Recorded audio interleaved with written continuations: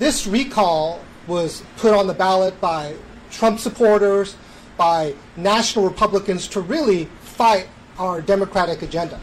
And what is that agenda? It's an agenda that's about making sure that if you work 40 hours a week, you can have a living wage. It's an agenda about having universal health care.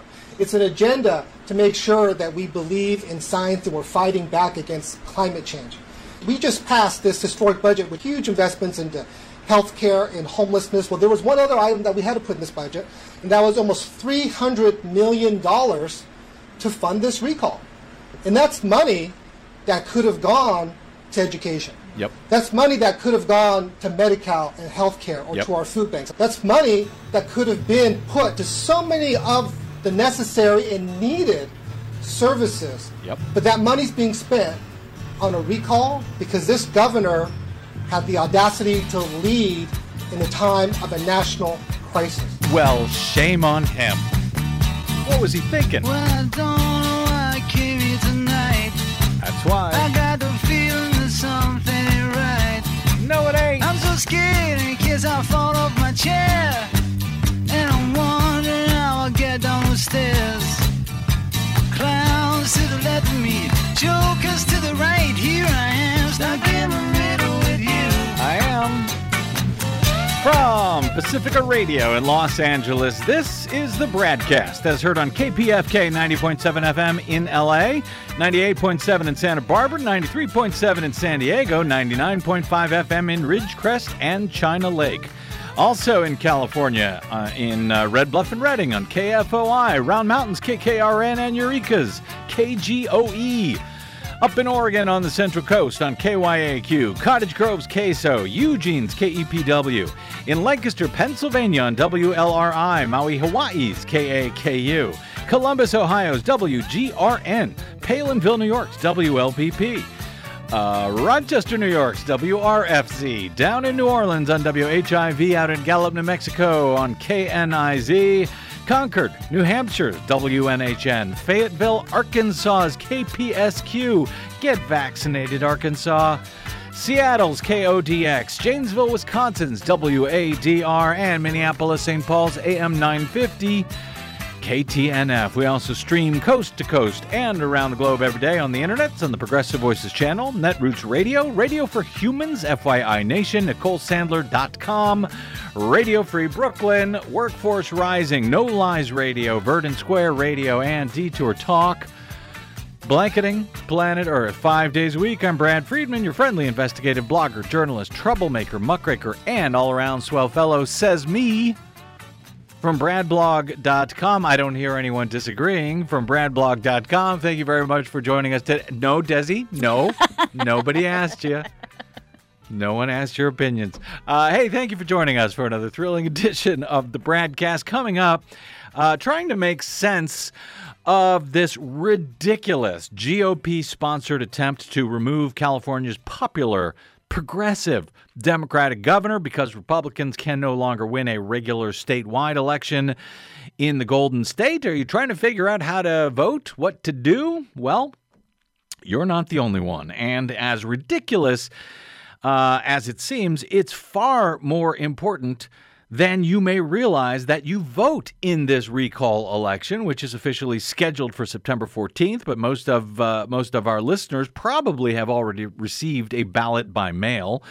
We will have a progressive's guide to the California recall ballot that may be useful for listeners in filling out that vote by mail ballot and getting it sent back ASAP, as California voters are now receiving those ballots in their mailbox and wondering how to fill them out. We will be joined shortly with some information and a suggestion or two on that from a progressive Democrat who is outside of the state party leadership structure here. And his strategic suggestions on how to vote are somewhat different than that we're hearing from Governor Gavin Newsom and from the Democratic Party. Both of whom, at least in my opinion, and maybe in my guests coming up shortly, seem to be playing with a bit of fire in their strategy. We will explain why shortly. First, quite a bit of noteworthy news from over the weekend and again into today that I want to try to get caught up on a bit first.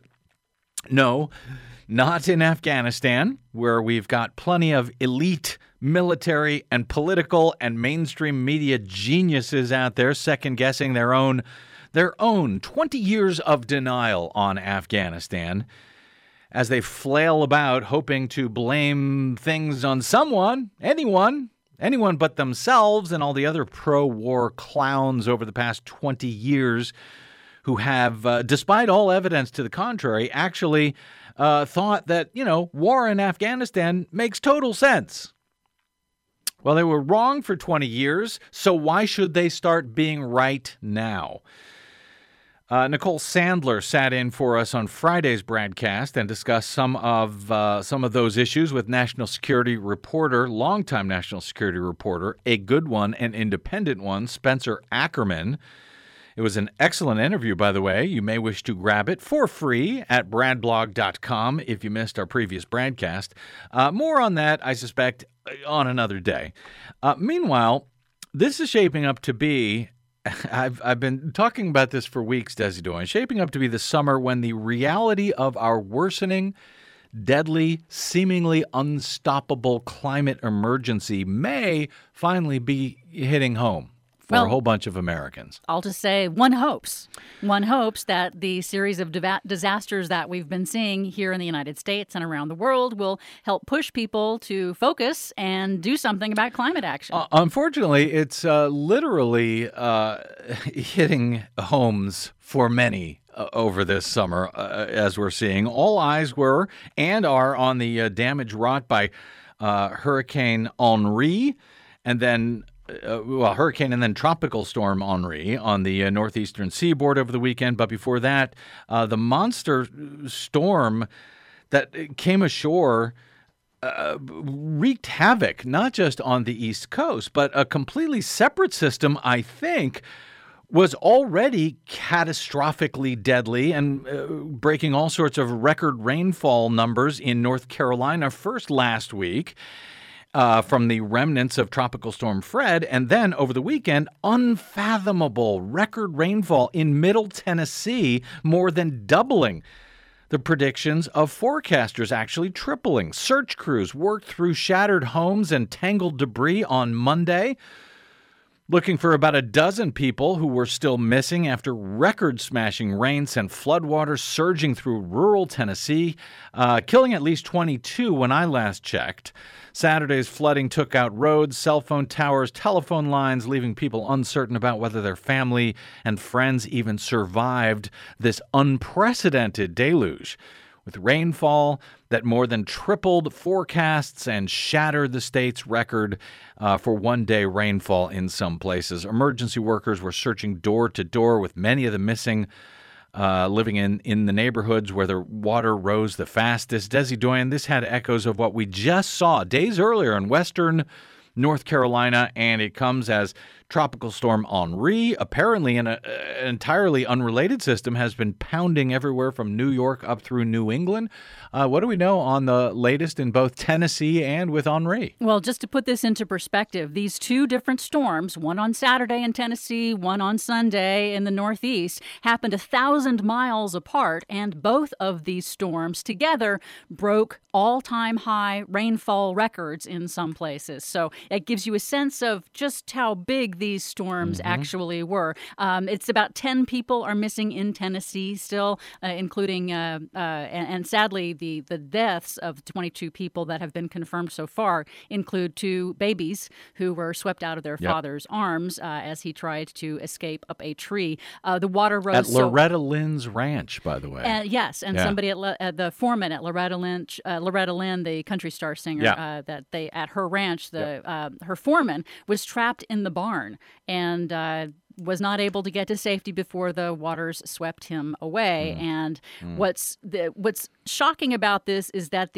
as you mentioned, the hardest hit areas saw double the rain that this region of Middle Tennessee has ever received in its previous worst case scenario for flooding. And the reason why this is happening is because global warming, man-made global warming, never heard of it, increases the amount of water vapor that can be held in the atmosphere. So, for example, every 2 degrees of warming Fahrenheit that we see gives the atmosphere about 8% more moisture that it can hold, which means that it is able to dump that much more rain when it finally does rain. And to give you an idea of how fast the water rose in Tennessee, at one grocery store in Waverly, employees said that they stood on desks and registers and racks for the store as the water rose so fast from a creek that's usually 400 feet away from the storm. Wow. And they had to try to break through the ceiling into the attic because they could not get out. So that's kind of gives you a sense of how bad it was in Tennessee. Yep. And then we move up to the Northeast, where Tropical Storm Henri is now a tropical depression. Henri made landfall on the coast of Rhode Island on Sunday, but the impacts from the rain and the wind and the storm surge and inland flooding from the rain extended from northern Pennsylvania all the way up to Maine. About 100,000 people or so lost power at the height of Henri's hitting the Northeast, from New Jersey to Maine. And what was kind of funny in a way, it's not really funny, but Henri forced the cancellation of that concert in New York City. Welcome back to Central New Park. York, the homecoming, yes. Sadly, it was literally in the middle of Barry Manilow's performance. I mean, they stopped him right in the middle of the song. I know they did, yeah. And it was really sad. And he continued it. You know, a lot of the artists went back into tents and they tried to continue working a cappella. I'm trying to avoid a Barry Manilow joke here in this case. But yes, it was very sad that they had to stop Barry Manilow. And to give you an idea, that they actually stopped it just in time. Henri actually broke the historical rainfall record for Central Park. That has been recording since the middle 19th century. So it was the most rain ever recorded in Central Park in a single hour. Nearly 2 inches of rain in 1 hour alone. And that, of course, has caused great problems, not only with the power, but also flooding roadways, washing out some bridges, and flooding the subway and stopping mass transit as train tracks were flooded in the regional railway and also shutting down some subway lines. You know, these numbers that you look at them, you mentioned 2 inches an hour in Central Park. Moving back to Tennessee for a moment, up to 17 inches of rain fell in Humphreys County in less than 24 hours, shattering the records in Tennessee for one-day rainfall. 17.02 inches in the town of McEwen in 24 hours. I mean, the old record was 13.6 inches back in the early 80s. This just smashed it. We're not talking about, usually when these records are broken, they're broken just a little bit. We are blowing away all-time records when it comes to rain, these storms on the East Coast, when it comes to the droughts and the fires out here on the West Coast. It's covered in our national media, but how often, Desi Doyen, do they connect the dots to say, yes, this is the climate change that scientists have been warning us about for so many decades now? Well, you don't see it enough, that's for damn sure. I will tell you that I've seen in the written coverage in news articles online and in the papers that they do tend to, at some point, eventually, maybe towards the end, note that this is what climate scientists have been predicting for years. But generally on the news media online, on broadcast media, they are not covering it. I mean, of course, I need to say that it will take time for climate attribution scientists to determine the exact fingerprint of man-made climate change on these specific 2 record-breaking events. But again, these are all in line with what climate scientists have warned we will be seeing with man-made global warming. And NOAA studies, National Oceanic and Atmospheric Administration studies have shown that extreme downpours have increased in the United States since the 1970s, specifically in the along the eastern seaboard, 50 to 70%. So, yes, this is climate change. Climate change is here. Oh, yeah. Climate always changes. It's just normal. Nothing to worry about. And, of course, the key is what makes it change. This is changing faster than it ever has in the geological record of the entire planet. Right. And that is the problem that we're facing now. And it's true, by the way. Climate does always change. It just used to take hundreds and thousands and millions of years to do so. Now it's doing so in in, just a couple of decades. Right. It depends on what is driving it. And what is driving it now is humanity burning fossil fuels. Yep. And I wonder if they're telling them that in Tennessee, in right-wing, deep red Tennessee. I'm wondering if they're explaining why the people at the Winn-Dixie or wherever it was had to climb out the roof of their store to stay alive. Anyway, thank you, Des. We'll be keeping our eyes on that, I suspect, as the week goes on, and on tomorrow's BradCast on the Green News Report, no doubt. In some brighter news, at least for democracy and for public oversight of elections, from Friday, before we get to our discussion on California's dumb recall election, well, we had a bit of a win in Georgia. Speaking of deep red states that at least used to be deep red, a big win in Georgia against the GOP's abhorrent SB 202 anti-voting, anti-democracy law that was adopted by Republicans a few months ago, signed moments later by their very Trumpy Republican governor and former Secretary of State Brian Kemp, underneath a portrait of a slave plantation, by the way, totally coincidental. And when I say we had a victory, I guess I specifically, in this case, mean I, in one sense. As the Atlanta Journal-Constitution reported on Friday, a section of SB 202 has now been struck down for the first time by a federal judge. The provision happens to be one of several First Amendment press freedom issues in SB 202 that was challenged by Marilyn Marx's Coalition for Good Governance, a lawsuit that was filed against the law by her organization. You may know her from the BradCast, where she is a frequent guest here. That challenge that was filed by the coalition is one of 8 different ongoing challenges to different aspects of this sweeping anti-voting law. It also happens to be one of the provisions in which I personally am the named plaintiff representing media in these particular challenges. I'm proud to be named in that lawsuit. As the Atlanta Journal-Constitution's Mark Neese reported on Friday, a federal judge ruled against a broad ban on photographing voted ballots on Friday, throwing out a part of Georgia's new election law while allowing the rest of it to stand, at least for now. The decision is the first time a judge has invalidated a section of the 98-page voting law, which also limits ballot drop boxes, requires more ID to vote absentee, and, most disturbingly, allows the state government to take over county elections and, yes, change results. Among other things, meant to suppress the vote and, yes, steal elections. AJC notes that U.S. District Judge J.P. Boulay rejected the law's sweeping prohibition of photographing or recording any filled-out ballots, finding that such far-reaching restrictions violate freedom of speech protections guaranteed by the First Amendment of the U.S. Constitution, which is why I was delighted and honored to agree to lend my name as the plaintiff in that case. The paper quotes Marilyn Marx of the Coalition for Good Governance, noting, quote, the court's striking of the photography ban was an important first step in demonstrating that SB 202 is an overreach by lawmakers who prefer ballots to be counted behind closed doors, blocking the important oversight of the press and the public.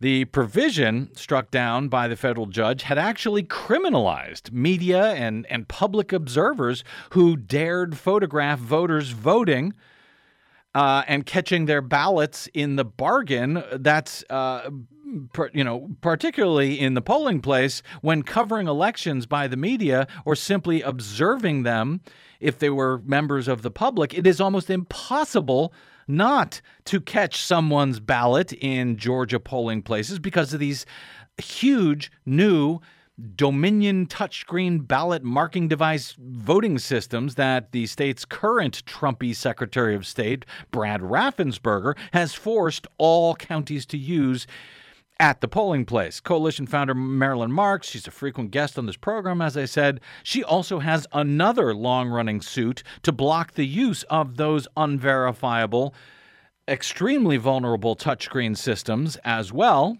as we've been reporting once again in recent days on this show, after the software used to really run all of the Dominion voting systems, whether it's touchscreen or paper ballots, was actually stolen by a Colorado County clerk and released to the internet a week or two ago during Mike Lindell's My Pillow Stop the Steal Cyber Symposium. That software is used in some 60% of California counties right now during this recall. That's why we've been talking about this over the past week or two. In any event, those touchscreen systems that they use in Georgia are the same type of systems that are used in large California counties here as well, like San Diego, San Francisco, Riverside, if you vote at the polling place. And they are very similar to the unverifiable touchscreen ballot marking devices that voters at the polls here in Los Angeles are now forced to use. So yes, please vote on a paper, hand-marked paper ballot. A vote-by-mail ballot in the recall, at least if you're forced to vote on a touchscreen system at the polling place, drop it off at a polling place or a drop box if possible, rather than put it in the mail. But as to the small but substantive win, knocking down the first provisions of SB 202 in Georgia, as I said, I'm very proud to be the named plaintiff in that case, representing a number of First Amendment press freedom outrages that Republicans have shoved into that bill, making it harder for folks like me and others in the media, as well as the public in general, to oversee elections and to report on problems that are discovered during both the casting and the counting of ballots. Not that we ever have such problems in Georgia, right? The suit against SB 202 is much broader than just that one provision that we had a win on Friday. There are more First Amendment press freedoms and others, such as the election subversion provision, that is being challenged by the coalition as well, and the judge has allowed a number of those provisions to stand, at least for now, in this suit. The coalition had asked for early rulings on several of these SB 202 provisions because of upcoming municipal elections in the state. Marilyn Marks told me over the weekend that there is much more to come on both those other provisions and the ones that the judge allowed to stand for now. As I'm told, the coalition is currently deciding whether to seek reconsideration and or appeal some of those decisions. But, you know, with so little good news of late, I thought the folks here might want to know about this small but important early victory for a happy change. It's also it helps to establish that our lawsuit in this case actually has standing so that it can move forward with the judge agreeing to knock down one of the provisions being challenged in the coalition's suit. So a small but important early victory for now. And given everything that's going on right now to undermine democracy and our country, well, I will take it. Speaking of undermining our democracy, that's exactly what Republicans are hoping to do with their attempted California gubernatorial recall, which is ongoing right now. I know a lot of you have already received those vote-by-mail ballots, are likely wondering how to vote on the ballot's two different questions, particularly the second one, in which there are a total of 46 candidates to choose from, one of which will become our next governor if enough voters vote to remove Gavin Newsom on the first question on the ballot, or if people just don't send their ballots in. So let's take a quick break here. We will come back with longtime Brad blog legal contributor and former Veterans for Bernie senior advisor, Ernie Canning. He has some thoughts on that, as he recently wrote at bradblog.com what he titled One Progressive's Guide to the California recall election. That's next on the BradCast. I'm Brad Friedman.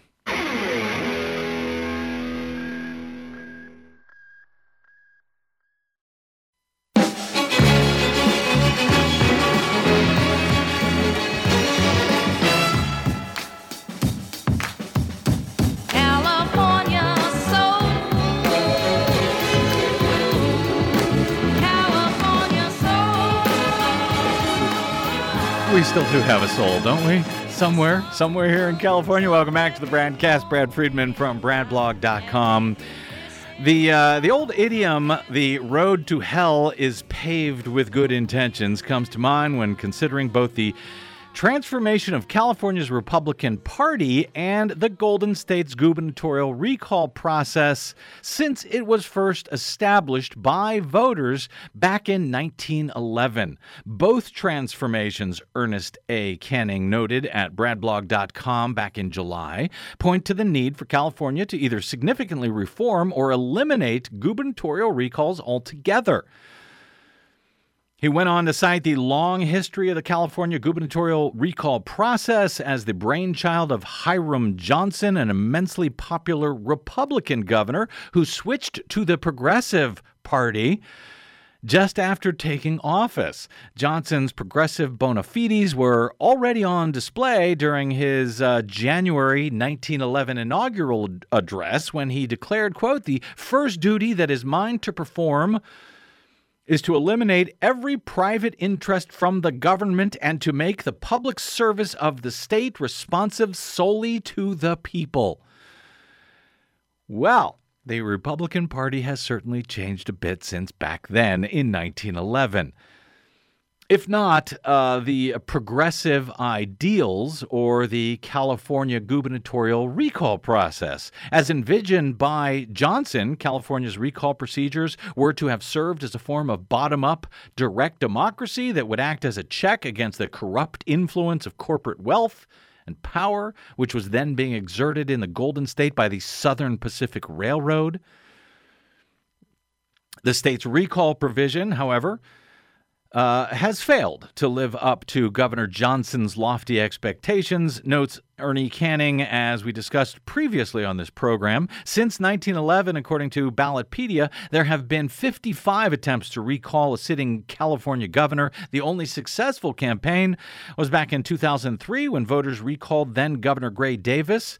That recall was a purely partisan affair made possible because the wealthy right-wing Republican Congressman Darrell Issa invested $1.7 million of his own money to fund a GOP-engineered professional signature-gathering campaign, coupled politically with the disinformation campaign regarding power outages in California that had been engineered by the infamous, corrupt, and now defunct Texas-based energy company Enron. This year's gubernatorial recall against California's popular progressive Democratic governor, Gavin Newsom, according to Canning, is being wielded as an anti-democracy cudgel by an increasingly authoritarian Republican Party, a party which morphed into an instrument of the very corporate wealth and power that Governor Johnson hoped the recall would serve to defeat. Ernie went on to highlight a number of long overdue common sense reforms for the state constitutional process, such as replacing recalled governors with their lieutenant governor. That makes sense, doesn't it? Quote, "The partisan incentive behind the Davis and Newsom recalls could be eliminated by revising the California Constitution so as to provide the automatic elevation of the lieutenant governor to governor in the event that a gubernatorial recall succeeds.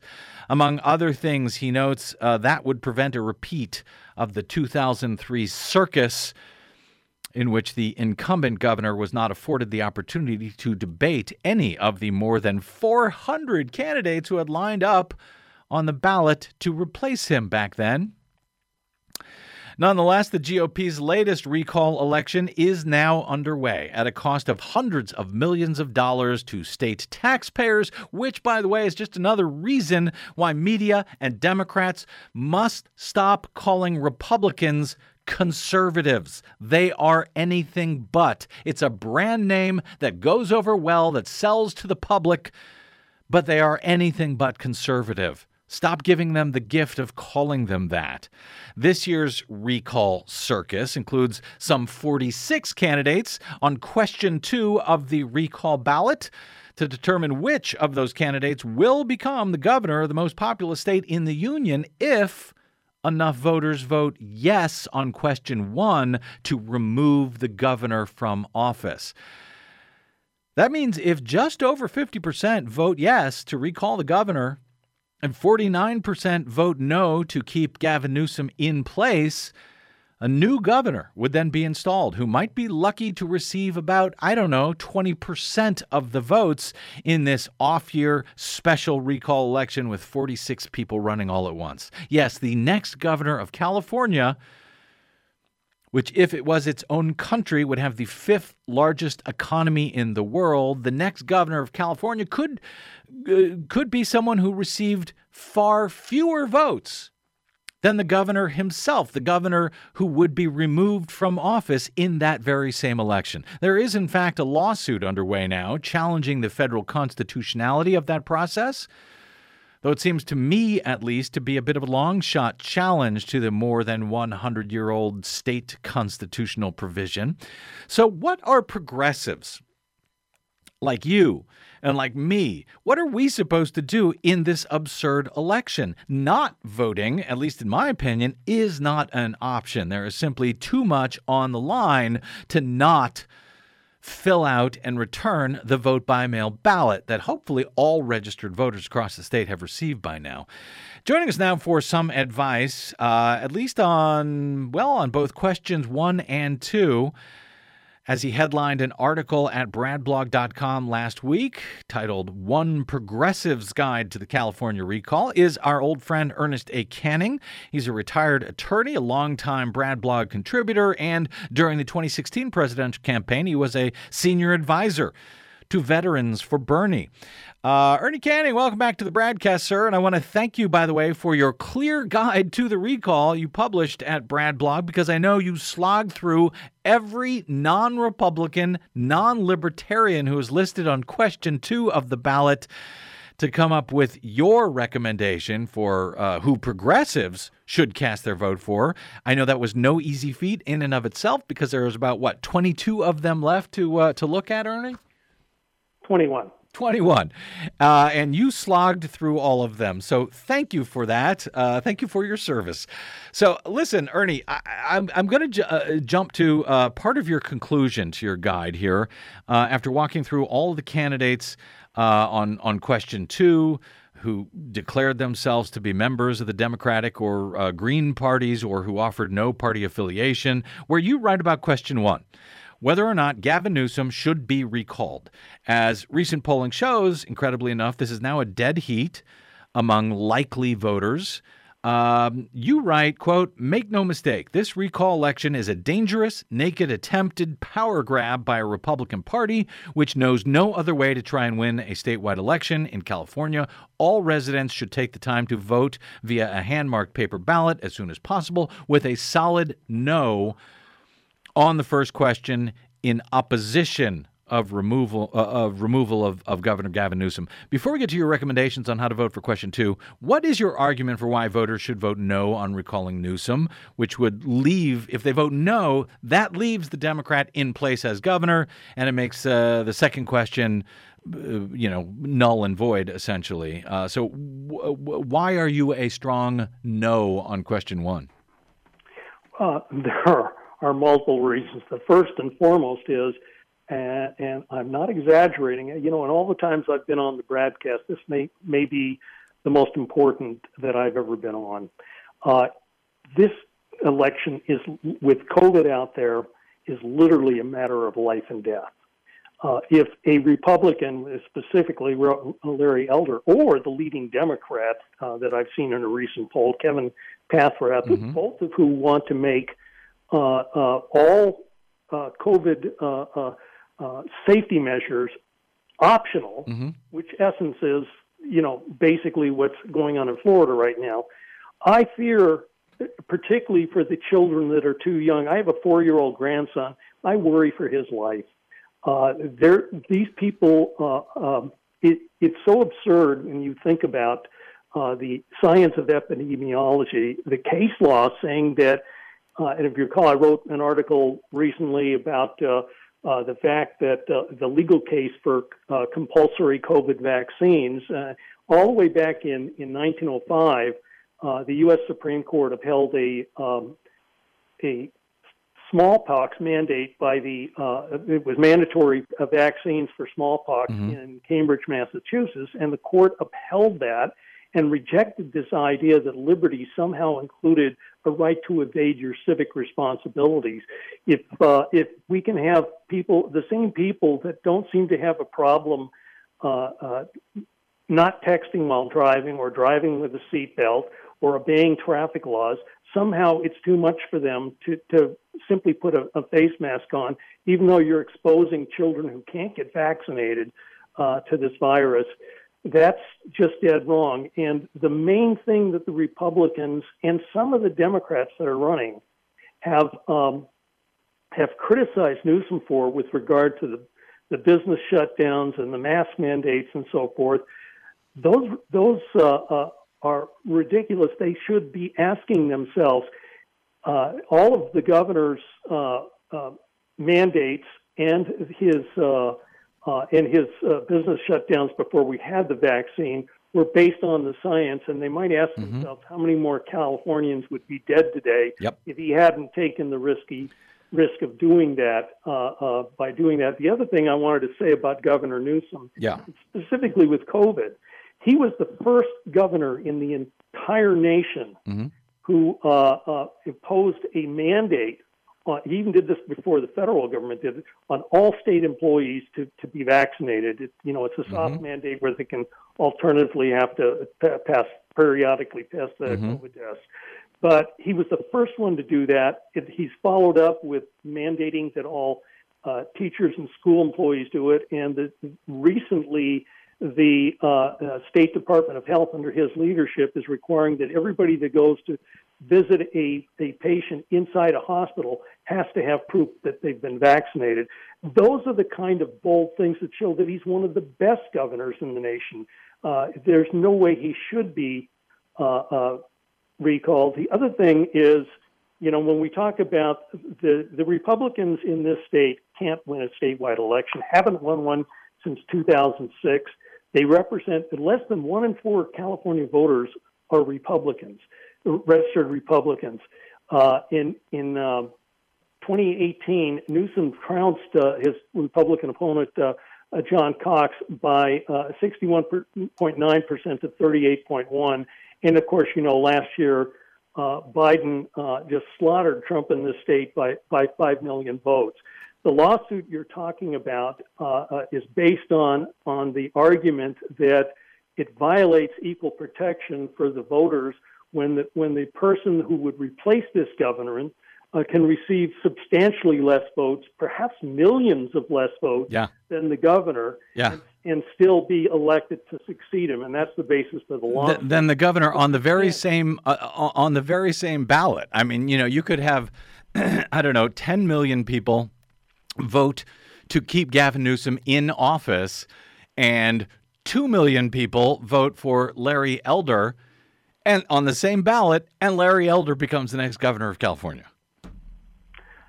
God forbid. But it's that's what we're talking about. That's the reason for that challenge under constitutional. What is it?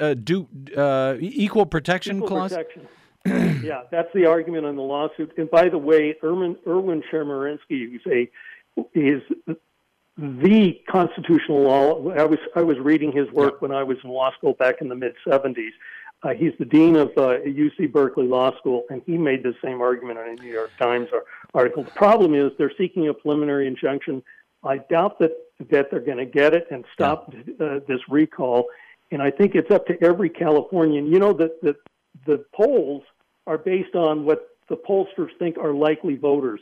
Well, if everybody in California who voted in 2020 and defeated Donald Trump by 5 million votes gets out and votes on this, which they should, this recall is going to fail, and it should fail. Well, I don't know that it is going to fail. We will see. If they do vote, it would fail.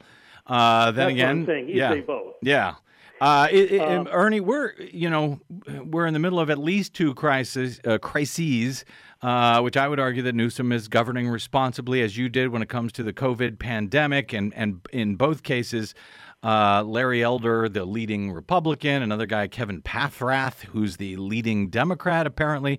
In both cases, they want to do away with those mandates. But there is, and then there's the climate crisis, which, by the way, Larry Elder thinks is a hoax. And he also calls it a crock. Yeah, he calls it a crock. He also believes women aren't smart enough to vote, and he believes the minimum wage should be $0. But there is another major reason to proceed cautiously here. Democratic U.S. Senator Dianne Feinstein is now 88 years old. She is supposed to be in office until 2024. And it's very possible that a replacement may need to be named for her. I hope not, but that could happen in the years ahead. And if a Republican is in office, well, that alone hands the majority in the U.S. Senate back to Mitch McConnell and the Republicans. In case people are wondering why we're talking about this on a national show, this has national ramifications. That alone seems like a good enough reason for progressives and Democrats to vote no on question 1, Ernie. But let me get to question 2, because we're short on time here. The state Democratic Party has this curious strategy for the recall. Frankly, it's curious enough that the Democratic Party has not spent any part of the last nearly 20 years that I know of reforming our ridiculous recall process after it was removed, to install Arnold Schwarzenegger back in 2003. But the Democrats are now asking voters to vote no on question 1, as you do, but also instructing them to vote for nobody on question 2. Here's Gavin Newsom being asked about this on KGTV in San Diego recently. Your message to voters so far has been to vote no on the recall and then leave that second question of who a replacement candidate should be blank. Why? Because, this recall with simple no, you don't even have to get to that second question. So no and go. It's not just turn out the vote by September 14th, turn it in.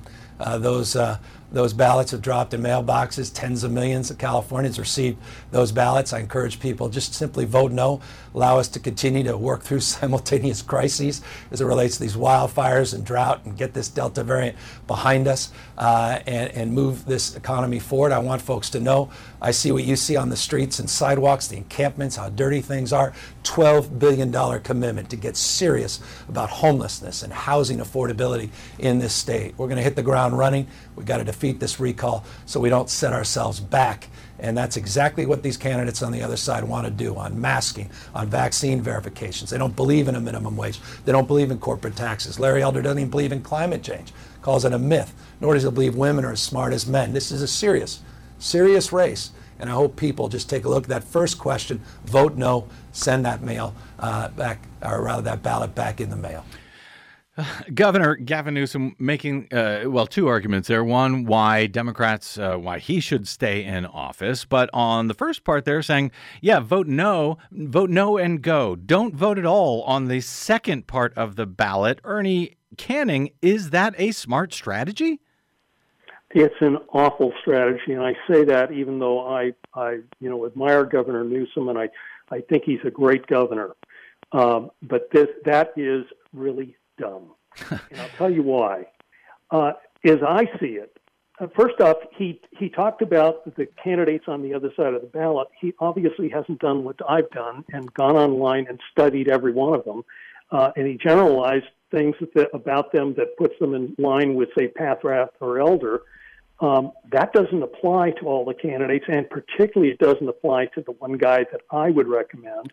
And the guy that I would recommend is a Green Party candidate. And I know. There's two different Green Party candidates, and I want to underscore that Kevin Paffrath, he's he's a 29-year-old real estate YouTube sensation. He's the leading Democrat. I already mentioned Larry Elder on the other side. Both of them would end the mask mandates in the middle of this pandemic. So helpfully, you go through the in your progressive guide to the California recall election. You helpfully go through. You make the case why that's an irresponsible argument to make, because the fact is, sure, progressives, Democrats may hope that Gavin Newsom wins on that first question. But if he does not, do you really want Billboard star Angeline to be the next governor of the most populous state in the nation? Yes, that could happen. Do you want Larry Elder? This seems like an irresponsible, just a bad strategy. So sure, vote no on question 1, but vote for someone, you argue, on question 2 in the worst case scenario. And to that end, you went through, and people can go to bradblog.com and read it, all of the non-Republican, non-Libertarian candidates. You offered helpful information and background on each of them. And then you came to your recommendations for Democratic progressives. And as you note, interestingly enough, you did not recommend a Democrat, but recommended all Democrats and progressives would do well to help the state avert a worst-case scenario by voting on the second question for the Green Party's Dan Kaplovitz. Is that how you say his name? Kapelowitz? Not even sure. I'm not sure. I think it's Kapelowitz, but Kapelowitz. Okay, so I will bite Ernie Canning. Why why Dan Kapelowitz out of all of those folks on the ballot on question 2? Well, let me give you that answer, but I wanted to say something real quick about PathRep because I think it's vital that voters know who this guy really is. He is a 29-year-old real estate developer who boasts on his own site that he's a self-made millionaire who's got a net worth already of $29 million.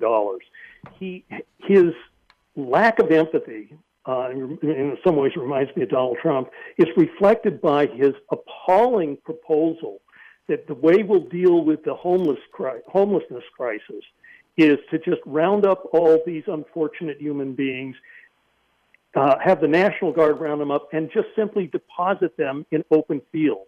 What's going to happen to them after that, I don't know. But I don't think much of him as a human being, let alone a candidate. Interesting. As to my choice, here's a couple things that I use. Number one, I'm looking at educational and professional background and their ability to step in to serve as governor should Gavin Newsom be unjustly recalled. He is a criminal defense attorney and a UCLA law graduate, as compared to the other Green Party candidate who's a hairdresser. Just to give you one example of where I'm going there. The other thing is that PathRep Kapelowitz, unlike almost all the other candidates, I considered it a disqualifier for any candidate, whether they have put a D on the end of their name or not, who jumps in and joins the Republican, uses Republican talking points, basically propaganda, to bash Gavin Newsom regarding his handling of COVID, which has been stellar. And yet a lot of them are doing that to benefit. In the case of Kapelowitz, he is an ardent opponent of the recall. He's saying just about everything you and I are saying. He wants people to vote no on the recall. And he said the only reason that he's running is to provide a progressive alternative, prevent someone like Larry Elder from pushing us off a COVID cliff. Yeah, and I think that's very important. I'm going to point folks, because we're short on time here, Ernie Canning, I'll point folks to bradblog.com. They can read your full argument in favor of the Green Party's Dan Kaplovitz. I should note, you are not a Green Party member. You're a longtime, I think, dyed-in-the-wool Democrat. Supported Bernie Sanders and so forth. And again, if you've heard about whether it's Paffrath, the leading Democrat, whether it's Larry Elder, whether it's any of this long 46 names on the ballot, Ernie Canning has done you the favor of going through at least the Democrats and the Greens and the refused to name a party affiliation candidates to give you some background on them and why, you know what, this is not a joke. This is damned serious.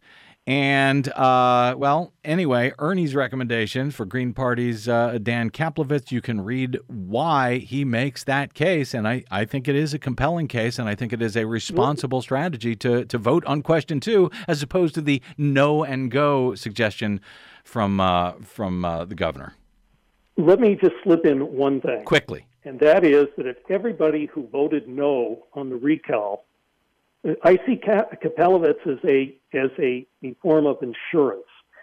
If everybody who voted no on this recall also cast a vote for Dan Kapelovitz, there is no mathematical way that any Republican could succeed as the governor. And I think that based on his ideology, he could work well with the Democratic supermajorities in the state legislature. So that puts him way above everybody else. Thank you very much, Ernie, for that recommendation. Helpful guide at bradblog.com, One Progressive's Guide to the California Recall. Read about all of your favorite or least favorite candidates in that article from Ernest A. Canning. Ernie, really appreciate you pulling that together. I'll point folks towards you both at BradBlog and, of course, on the Twitters where you are CANN, the number 4, ING. CANN, the number 4, ING. Hey, thanks, Ernie. Really appreciate all your good work and your joining us today, my friend. Thanks for having me on, Brad. You bet. Let's take a quick break and we will come back. Our closing few minutes.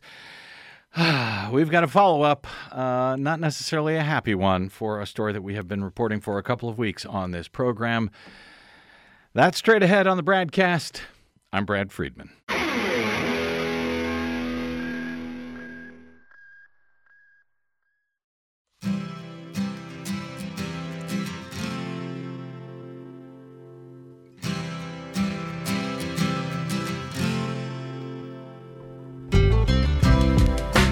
Welcome back. It's the BradCast. Brad Friedman from BradBlog.com.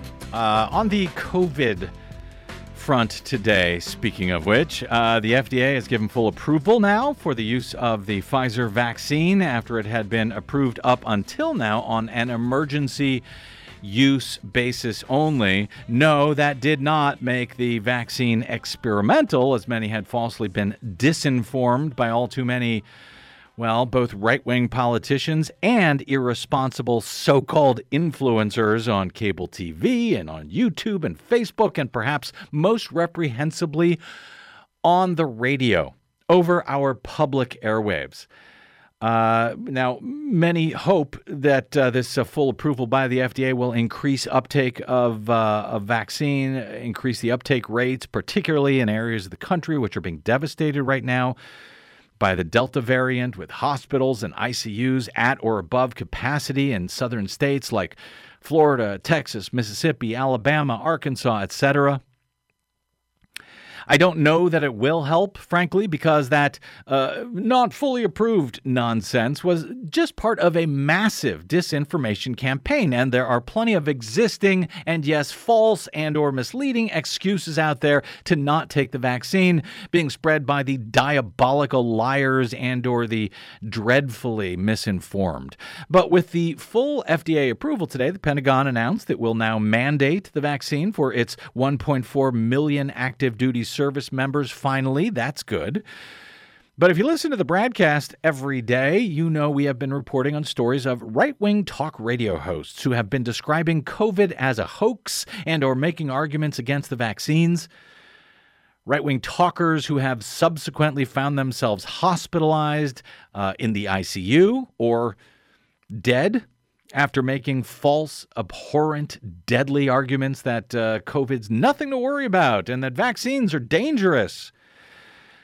Last week, we reported on 2 right-wing talkers who had died and 3 others who were still in the hospital, one who had been admitted way back in July, whose family said that he was in grave condition late last week, and whose brother said that he regretted speaking against the very real dangers of COVID over our public airwaves and the need to get vaccinated, though he only felt that way after he found himself needing a ventilator to survive. That was Nashville, Tennessee's Super Talk 99.7 WTN host Phil Valentine. Valentine, whose condition we've discussed several times over the past month or so, had claimed that he wouldn't die of COVID, but has since said, at least according to his family, that he wishes he had gotten a vaccine. though he only made that claim after he found himself needing a ventilator to survive. He wishes he had got the vaccine, says his family, at least when they released the statement asking for prayers and saying that he hoped to soon get on the radio to personally encourage his listeners to get vaccinated. Back in December on his blog, Phil Valentine wrote, "What are the odds of my getting COVID? They're pretty low. What are the odds of my dying from COVID if I do get it? Probably way less than 1%. Why would I risk getting a heart attack or paralysis by getting the vaccine?" He misinformed listeners. He mocked the need for vaccines and for masking. He wrote and performed a song lampooning vaccinations called The Vax Man, which was a parody of the Beatles song Taxman. His misinformation over our public airwaves likely had an impact. Tennessee has one of the worst vaccination rates in the nation, with just over 40% of the eligible populace fully vaccinated in the state. Well, after more than a month of hospitalization, Phil Valentine, a prominent voice not only on the public airwaves in Nashville for decades, but also across the country. His show was syndicated nationally. Phil Valentine died on what would reportedly have been his 62nd birthday over the weekend. His flagship station in Nashville reported, quote, "We are saddened to report that our host and friend Phil Valentine has passed away. He becomes at least the third anti-vaccine right-wing talker to die from COVID." Tennessee's U.S. Senator Marsha Blackburn tweeted out her condolences. So did the governor. None of them mentioned that he died from COVID. Got to get out. My thanks to my guest today, Ernie Canning, and to all of you for spending a portion of your day or night with us. If you missed any portion of today's program, download it anytime for free at bradblog.com. My thanks to our producer, Desi Doyen, my board operator, Federico Garcia, and to all of you for spending a portion of your day or night with us. You can drop me email if you like. I'm bradcast@bradblog.com. On the Facebooks and the Twitters, I'm simply the Brad Blog. We'll see you there until we see you here again tomorrow. I'm Brad Friedman. Good luck, world.